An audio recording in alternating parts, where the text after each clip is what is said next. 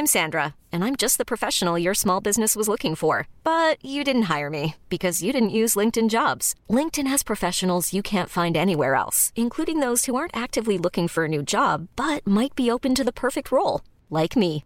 In a given month, over 70% of LinkedIn users don't visit other leading job sites. So if you're not looking on LinkedIn, you'll miss out on great candidates like Sandra. Start hiring professionals like a professional. Post your free job on linkedin.com/achieve today.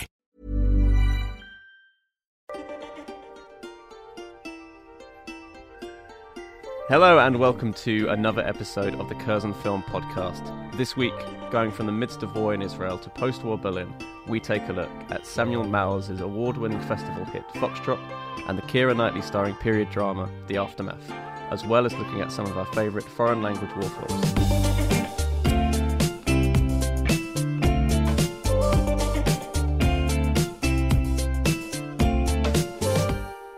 I'm Sam Howlett, and the poor souls joining me down in the pod bunker this week are Kelly Powell. Hello. Ella Kemp. Hi. And Stephen Ryder. Hello. Hello. So starting with Foxtrot then, this is Samuel Mauer's follow-up to the award-winning Lebanon, grappling with the complexities of the Israel-Palestine conflict in this masterful balance of heightened drama and absurdist humour. An Israeli family, the Feldmans, are informed that their son has been killed whilst on duty. They are devastated, but then not everything is as it appears. From a searing and emotive opening through to a series of surreal moments at the front line of a political quagmire, Mauer's film is quite unlike anything you'll have ever seen. So, Mauer won the Golden Lion a few years back at the Venice Film Festival for Lebanon, which is another war film, but it's set entirely in a tank. So, from Lebanon now to Foxtrot, we can see that Mauer is interested in looking at war from a unique perspective. Both Lebanon and Foxtrot have their characters' views limited by their surroundings. But while Lebanon's view of war is completely limited and very realistic, Foxtrot has a more creative approach to the view of war and plays around with the form to explore war. But the characters are just as unable to see the full picture. And something I think very unique to this film is its structure. Kelly, do you want to tell us about Foxtrot's unique structure and what makes it so different? I read a review where it was sort of described as a triptych, which I thought was quite a nice way of describing this film, because it's 3-act structure. It's not doesn't follow a traditional 3-act structure, where it sort of takes the first act is from the father's perspective, after the family is told that their son has died in the line of duty. And then that is like a very intimate portrayal of his grief in those moments, conflicted with the sort of systemic way that the IDF sort of treats someone who's fallen. So there's and the IDF is the Israeli Defense Force. Sorry. So it's sort of like they have procedures that they follow. And the soldiers that are there to inform the family, have like a sort of script that they follow. So it's like, is there anything we can do for you? You need to drink water. There's this like weird repetition of the soldier saying like, you need to drink water to the father, who's obviously in shock. And there's an hourly alarm on his phone. Yeah, they set an alarm on his phone. Yeah, very like clockwork for the IDF. And yeah, like there's a way to deal with grief that is simple and structured, and that's the way you do it. And it's the father sort of reeling against that and sort of like trying to find his own way through that. And then the second act, sort of, which is the bulk, I think, of the film, sort of takes place at a checkpoint Foxtrot, where the son is stationed. And we see his last few days at the, because I think they move on after that. So it's his sort of last few days at the checkpoint. And this act sort of follows quite a surrealistic, weirdly comical tone. The tone changes in every single act of this film. But yeah, it's from the son's perspective. And it's him and 3 other soldiers at this checkpoint that is sort of desolate in the middle of nowhere. And apart from a few camels and like 1 or 2 cars of Palestinians having to be checked at the checkpoint, nothing much happens. And it's sort of their weird... It's almost like you see them as individuals in this sort of weird structure, the system, because it's the only point at which we sort of know the soldiers. And there's like a couple of shots where you see them on their beds in this bunker, and they're quite individualized. Like the one guy's like a punk rocker, and you see his personality, and you kind of get to know these soldiers' personalities. Well, it's interesting that Sam used the word perspective in terms of, you know, we are getting, like you said, we're getting the individual and the system and those two things being pushed together.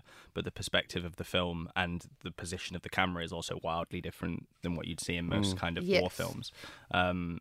That overhead shot that he keeps coming back to, I was thinking, I loved it at first, and I thought, wow, this is, you know, he's overusing this a little bit. And then it became almost comical in its overuse, that we were seeing only overhead shots of people, and you start thinking, why is the director doing this? It's like a weird distancing technique as well. Yeah, absolutely. Which I think was a slight concern for me in this film, because I think, like, just at the point where you're sort of getting to know these people, the camera movements sort of pull you out of it. And I think that maybe it's a play on, like, I think empathy and the system, maybe just like how the minute you sort of get to know an individual, it explores how they exist within that structure. Well, there is always this very strange sense of humour that I found came across from the very first images you'd see from this film from the outside, like the promotional things. They use a very specific clip from this film where there's a soldier who doesn't actually have any other role in the film. He is this dancer who was cast just to do this big movement piece, who does this amazing dance at the checkpoint. And it's not different at all to the way it seems. And it doesn't really have any narrative significance as such. Like, it's not a film about how much these soldiers love to dance or anything like that. But there is this motif that obviously comes back in the name of the film, and just it's got such a deeper metaphorical, serious meaning, and yet comes across in such a light-hearted and kind of strange, comical way as well. It's a tone switch, I think, that scene, is that you get, if I remember, it goes from just a few scenes before you see the father, who's played by Leo Ashkenazi, who is I think stunning in this film. There's one particular moment just a few scenes before the dance scene, which is incredible, where he's sat in the bathroom, and you go from one of those overhead shots to a very kind of intimate close-up of him, and it's a good minute, maybe even a minute and a half, of just his eyes kind of darting back and forth, and him trying to figure out what to do with the knowledge that his son has been killed. And you aren't taken away from this scene at any point. You have to watch him try and figure it out, and he cannot do it. And it's a stunning performance, I think, from him, and he carries the first 30 minutes of this film in a way that, like, do we really want to sit here and watch, like, this father kind of grieve his son for this long? But the film forces you to do that, and then all of a sudden we're switched into this dance scene, and it just kind of pops. You see the camel coming through the checkpoint, and then you see the dance scene, and it's this sudden change of tone, and you really don't know what to do with it, but it certainly kind of wakes you up from that kind of slumber and that kind of wallowing in the grief. I think as well, this film doesn't rely on sort of typical war imagery too much, and you know, you've spoken about a couple of things here and there that the camera angles are so unique in this film, and to the point where they're kind of pulling you out of it, as you said. And that's something really interesting to do with the war film. And also, this film relies a lot on visual metaphor. So you mentioned the dance there, which is kind of the lead image of the film. Do you want to talk a bit about what you think the dance means, that the dance has such a prominent scene in the film and is even spoken about a few times, about what the Foxtrot dance is and what that means to the characters? So there's a point at the end of the film when it comes back to the third act, which again has such a different tone to the first two. And it's from the mother's perspective. Right. Yeah. And so the mother, she's sitting at the kitchen table, and she is having a conversation with her husband, and then he gets up and starts to talk about the Foxtrot dance again, which by this point in the film we've been introduced to it from a lot of different angles, but I think the script is so tight that it still seems fresh. And then when he starts to just get up and move and explain it, I still found it really satisfying. And while he's dancing, the father says, no matter where you go, you end up at the same starting point, as he's moving round and round. And I love it, because I think that's one of the only lines in the script that I remember being really metaphorical and kind of seeming to be the kind of thing that you take notes of, like I just did, to then explain it afterwards. Yeah. But yeah, and that whole idea of a cycle, just reflects like the narrative, the dance, their lives, grief, war, like all of it. Yeah, and it's allegorical, right? So the whole thing, it kind of does sort of follow like a parable sort of structure, interwoven into like other themes that's, you know, are prevalent in Israeli society. I mean, this is a society that has been at war since its inception. And these men and women are, you know, there's what do you call it? The conscription. There's like they drafted into the army straight after school, and you have to go. And so every person in Israeli society has been in the IDF, and many of them do see war. And there's this weird undertone of like everybody's traumatized. This is like a traumatized society in a way, and in a society like that you can't really move on. It's kind of is cyclical, like, you know, it's kind of you trapped in this weird circle of like, and in that it's like it's difficult for empathy to flourish, for artistic merit to flourish, for masculinity to develop healthily. So I think there's a lot of that sort of interwoven into the plot and the narrative of this film. One final thing I wanted to say about the cyclical element of the film, the soundtrack which is used, and the main song in particular, is a song called Spiegel in Spiegel, which is used in so many different films and adverts and everything, and it's got this really recognisable hook. And I think often when it comes back in other films, I found myself thinking, okay, this song is here again, this means it's sad, this is like the moment where everyone cries. But I think it's such a bold move that this film uses this song again and again and again. The song is a loop in itself, but it's used as a recurring theme, like some kind of motif, as if it was written for the film, which, you know, people do more and more. Like, you know, Justin Hurwitz does it all the time. It sounds great. But to use something that's already so recognisable and yet to put it into this context in this way, I think it worked so well. I will say that, like, it's a very sophisticated film, and there's a lot of layered kind of elements to it, but even though it sounds like what we're talking about, we're kind of digging through this stuff, I think it's actually a really easy film to watch in a lot of ways too. It draws you in, and it does this balancing act of having this very intense kind of dour situation, yet somehow making it accessible and entertaining. And that is, as an audience member, you're kind of left wondering how to feel about the whole situation, because when these moments of comedy do pop up, and when these moments of pure entertainment do pop up, it does take you aback. And I think that's one of the real strengths that Foxtrot's got going for it. I think ultimately, I think that there are many like entry points into this film.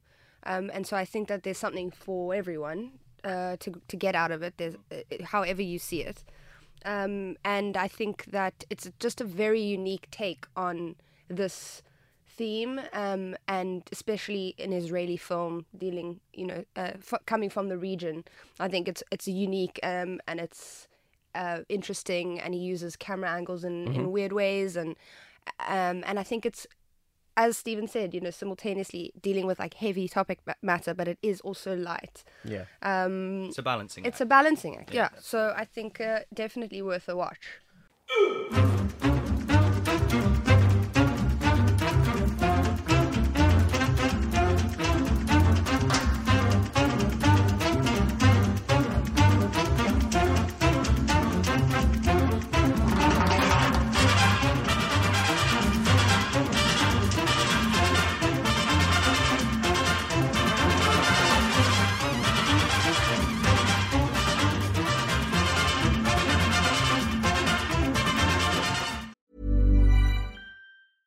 I'm Sandra, and I'm just the professional your small business was looking for. But you didn't hire me because you didn't use LinkedIn Jobs. LinkedIn has professionals you can't find anywhere else, including those who aren't actively looking for a new job, but might be open to the perfect role, like me. In a given month, over 70% of LinkedIn users don't visit other leading job sites. So if you're not looking on LinkedIn, you'll miss out on great candidates like Sandra. Start hiring professionals like a professional. Post your free job on linkedin.com/achieve today. So that's Foxtrot then, that is out this Friday, March the 1st, exclusively in cinemas and on Cousin Home Cinema. War films then never seem to go out of fashion, but foreign language war films are less jingoistic and more difficult than their UK and US counterparts. So we asked Twitter what are some of the best foreign language war films they could think of. At Tony Elliston brought up Istian Szabo's Mephisto, Louis Mallet's Au revoir les enfants, Vittoria de Sica's The Garden of the Finzi Continis, The Battle of Algiers, Shoah, and Come and See, which he says is probably the best of the lot. That's a stunning one. At Evil Donald 13 has suggested 20 Days Without War, Grave of the Fireflies, and The Front Line. And formerly of the Curzon podcast, Irena Musumeci on Twitter has suggested that the Russians do it better. Come and See and Ivan's Childhood. Stephen, that's one of your picks, isn't it? Yeah. Plus Bondarchuk's War and Peace, of course. Yeah, I think that the idea that the Russians do it better is kind of morbid in a way, because obviously they went through a very specific kind of trauma in the war. They lost more people than anybody else in World War II. But what I think the Russians do is they portray an elegant side of war that draws you in before reminding you of the horrors of it. And I think the reason I picked Ivan's Childhood is because I know a lot of kind of, I know this was my case when I was young as a kind of someone who was getting interested in film. Tarkovsky became a bit of a mountain to climb. You've got these kind of 3-hour epics of Stalker and Solaris that are very kind of esoteric and difficult to figure out. But anyone looking for an entry point into Tarkovsky's career could sit down and watch Ivan's Childhood and love it. It's an accessible film. It still deals with all those kind of classic Tarkovsky topics of memory and dreams and kind of figuring out where you stand on the planet Earth and in civilization. But it's a very simple tale of a young boy kind of navigating his way through war, both mentally and kind of both figuratively and physically. So it's a fascinating, incredible, beautiful film. It's well worth a watch. That came up a few times on Twitter, as did Come and See. Downfall, starring the late Bruno Ganz, that came up a few times. Son of Saul, Das Boot, No Man's Land, and What's with Bashir? Kelly. Yeah, so I love this film. And much like Foxtrot, it is a very unique film from the region, dealing with the Lebanon War. It's a very unique take coming from the experiences of director Ari Folman, who narrates his story, which is a story of also trauma, and his sort of memory loss of his time as a soldier in Lebanon, and it's just exquisitely done. I think when I first saw it, I was just like, whoa, I've never seen a documentary take this form before, and the animation was so vivid. It's a living comic book, really. It's basically it's a moving graphic novel, which was just so moving and interesting, and I just remember being enamored with it. I think it's a spectacular film, and like Foxtrot, it's playing around with the form. Yeah, exactly. Because as I said, UK and US war films, we tend to kind of know what we're going to get from them. They can be very paint by numbers, but with stuff like Foxtrot and Wars with Bashir, we're getting filmmaking techniques in different ways to explore things that we think we know. The fact that war is a genre of itself tells you how important the topic of war is to society, and I think it's so important as cinema viewers that we get to experience different viewpoints of war, because if we look at it from just a UK-US perspective, then we're getting almost a propagandist view of how we've perceived war in the past, and history is written by the victors and all of that kind of stuff. So And to go on the other side of all of the oceans, the film that I'm going for is The Wind Rises, which is Hayao Miyazaki's most recent film. I tend to find with war films that I feel a bit isolated when watching them, and it's not my favourite genre. But I really like this film because it takes a very human approach, and I was wondering if it could class as a war film. So it focuses in on a young engineer called Jiro Horikoshi, who is based on a real person who was one of the engineers who made the Zero fighter plane, which Japan used in the Second World War. And I love this film. It's my favourite Miyazaki film because I think it's a lot more grounded and a lot more human than his other films. There are still lots of magical elements and lots of dreams to it, but it is fueled by this historical grounding. But what I find really interesting about the film is more the kind of context around it and the way that Miyazaki kind of mirrors Jiro and the backlash and controversy that surrounded the film when it came out, because lots of critics not necessarily film critics, but just critics of Miyazaki in Japan and elsewhere, were calling him like a traitor and just saying that it was insane that he was making this film, like that he was condoning the war and things like that. And he was saying, they were saying that how could he do this to endorse Japan's past, which is insane when you consider how much of a pacifist Miyazaki has always been, and he's been so very vocally. It's this relationship that I think governments have with the films that are made about this war. one, Foxtrot also. Yeah, it's something that you see a lot in foreign language war films, is that you see so much criticism. Tarkovsky was criticised for Ivan's childhood too. I remember there was controversy about Folman's experiences in the war as well, and how much they could be considered legitimate. Yeah. And I think the same goes for Wind Rises too. So when a director makes a war film, although it's a topic that we like to explore a lot, there's always controversy surrounding it.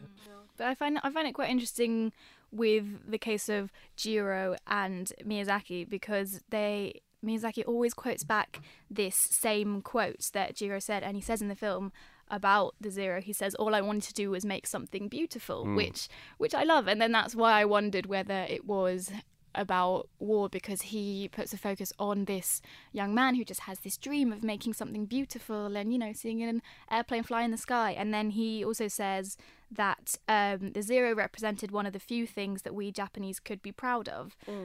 So I really love that kind of conflict that there's in that film, that reflects the nation who kind of coming to terms with their past and responsibility in the war, and Miyazaki as well as his responsibility as an auteur who, past his influence within war films, he's always said that children should go outside and not watch films. He says, like, at the helm of the biggest studio in Japan.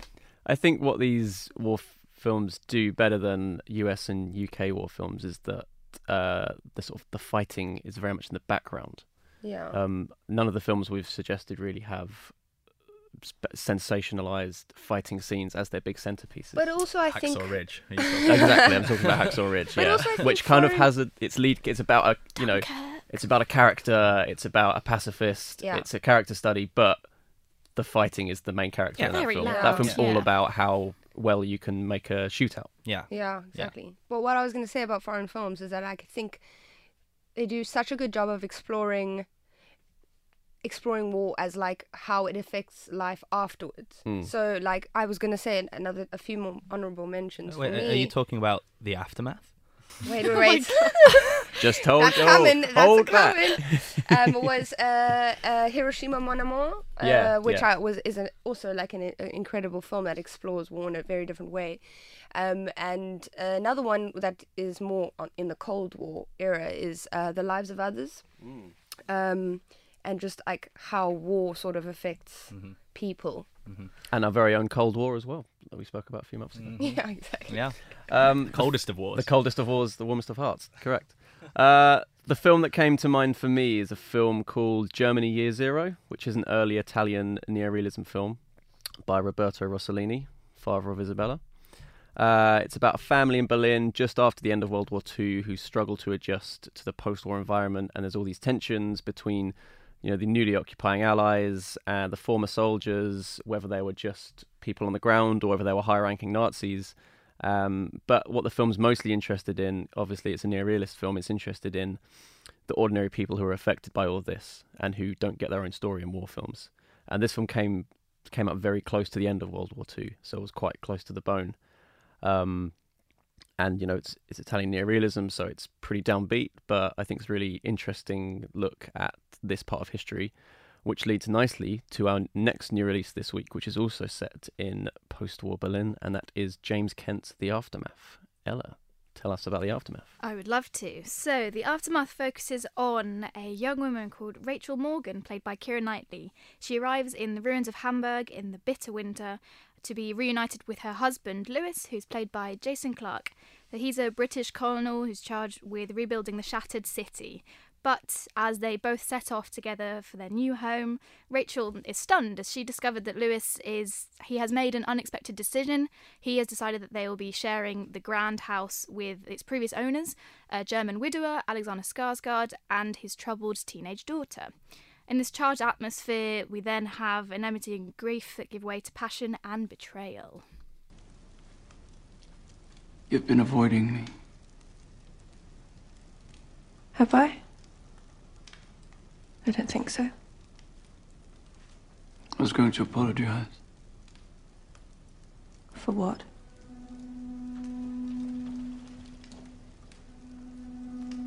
Don't. I was going to. But I won't. Stephen, what do Yeah, you think of The Aftermath? The Aftermath's a really interesting film. I was reading that it was adapted. It was written as a screenplay, and then the screenwriter was suggested that he make it into a novel, and then adapt that for the screen, which is a really roundabout way to go about making a film. But it definitely shows in this film. It's got a very novelistic approach. It's very, like Ella mentioned, I think charged is one of the right words to use. It's got a real kind of sexual energy to it that you don't see in a lot of war films. But there's a really amazing juxtaposition between the bombed out city that we're kind of witnessing Jason Clarke's character try to rebuild the society, and the very elegant, pristine home that they're sharing with Alexander Skarsgård's character. And yeah, I think The Aftermath is if you saw kind of Colette earlier this year, you know what Keira Knightley's going to bring to a film. You know that kind of like the elegance and the kind of abundance of imagery that you see in these kind of films and metaphor. It's a very lovely film that kind of people will definitely be drawn to if they're interested in kind of war dramas, especially period war dramas. I think the nice thing is that if you like on paper the things that this film is offering, you will like them in practice. Like I think 100%. It's definitely reliable, and it's not unpredictable in a way that could be shocking or disturbing, which you can find with war films. I wouldn't say that The Aftermath is particularly traumatic.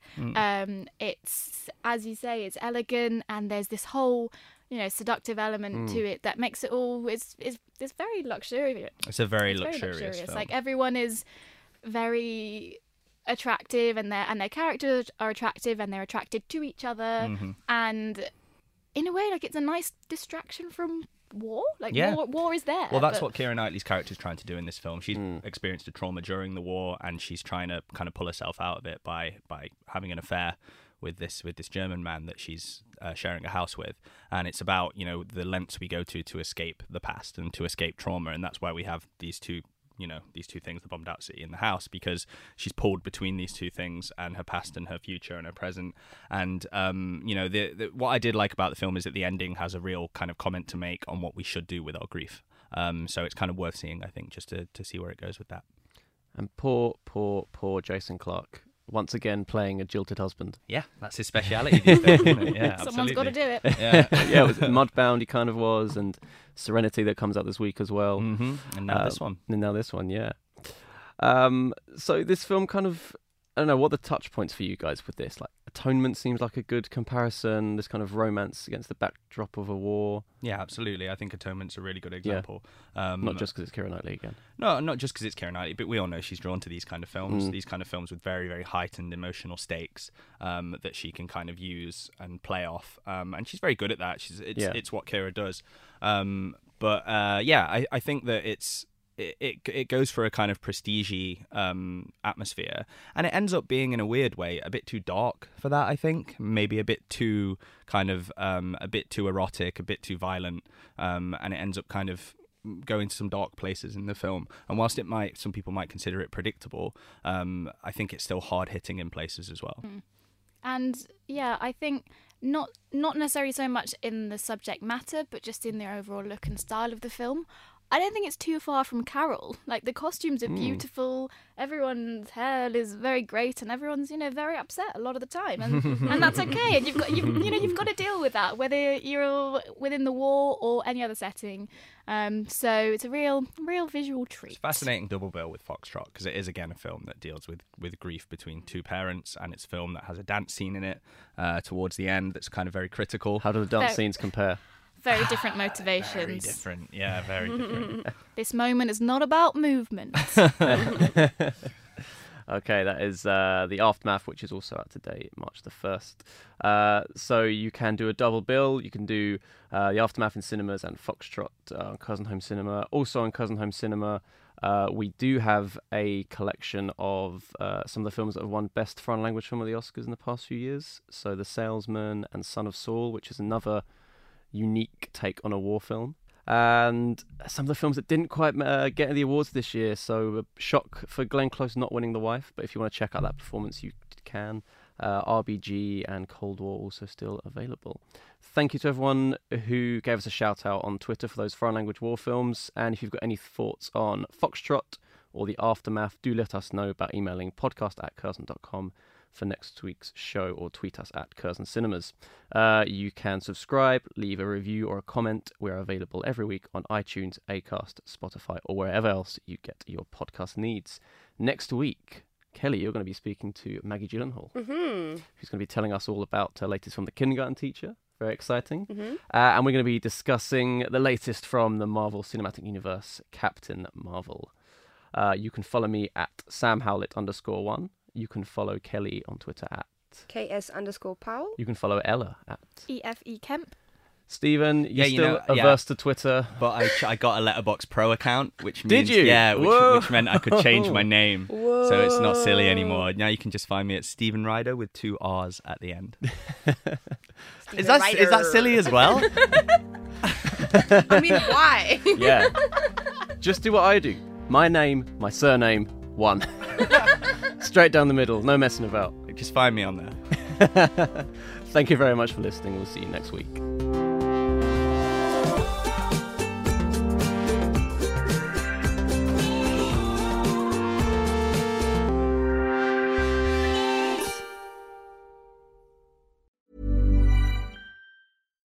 When you need mealtime inspiration, it's worth shopping Kroger, where you'll find over 30,000 mouth-watering choices that excite your inner foodie. And no matter what tasty choice you make, you'll enjoy our everyday low prices, plus extra ways to save, like digital coupons worth over $600 each week. You can also save up to $1 off per gallon at the pump with fuel points. More savings and more inspiring flavors make shopping Kroger worth it every time. Kroger, fresh for everyone. Fuel restrictions apply.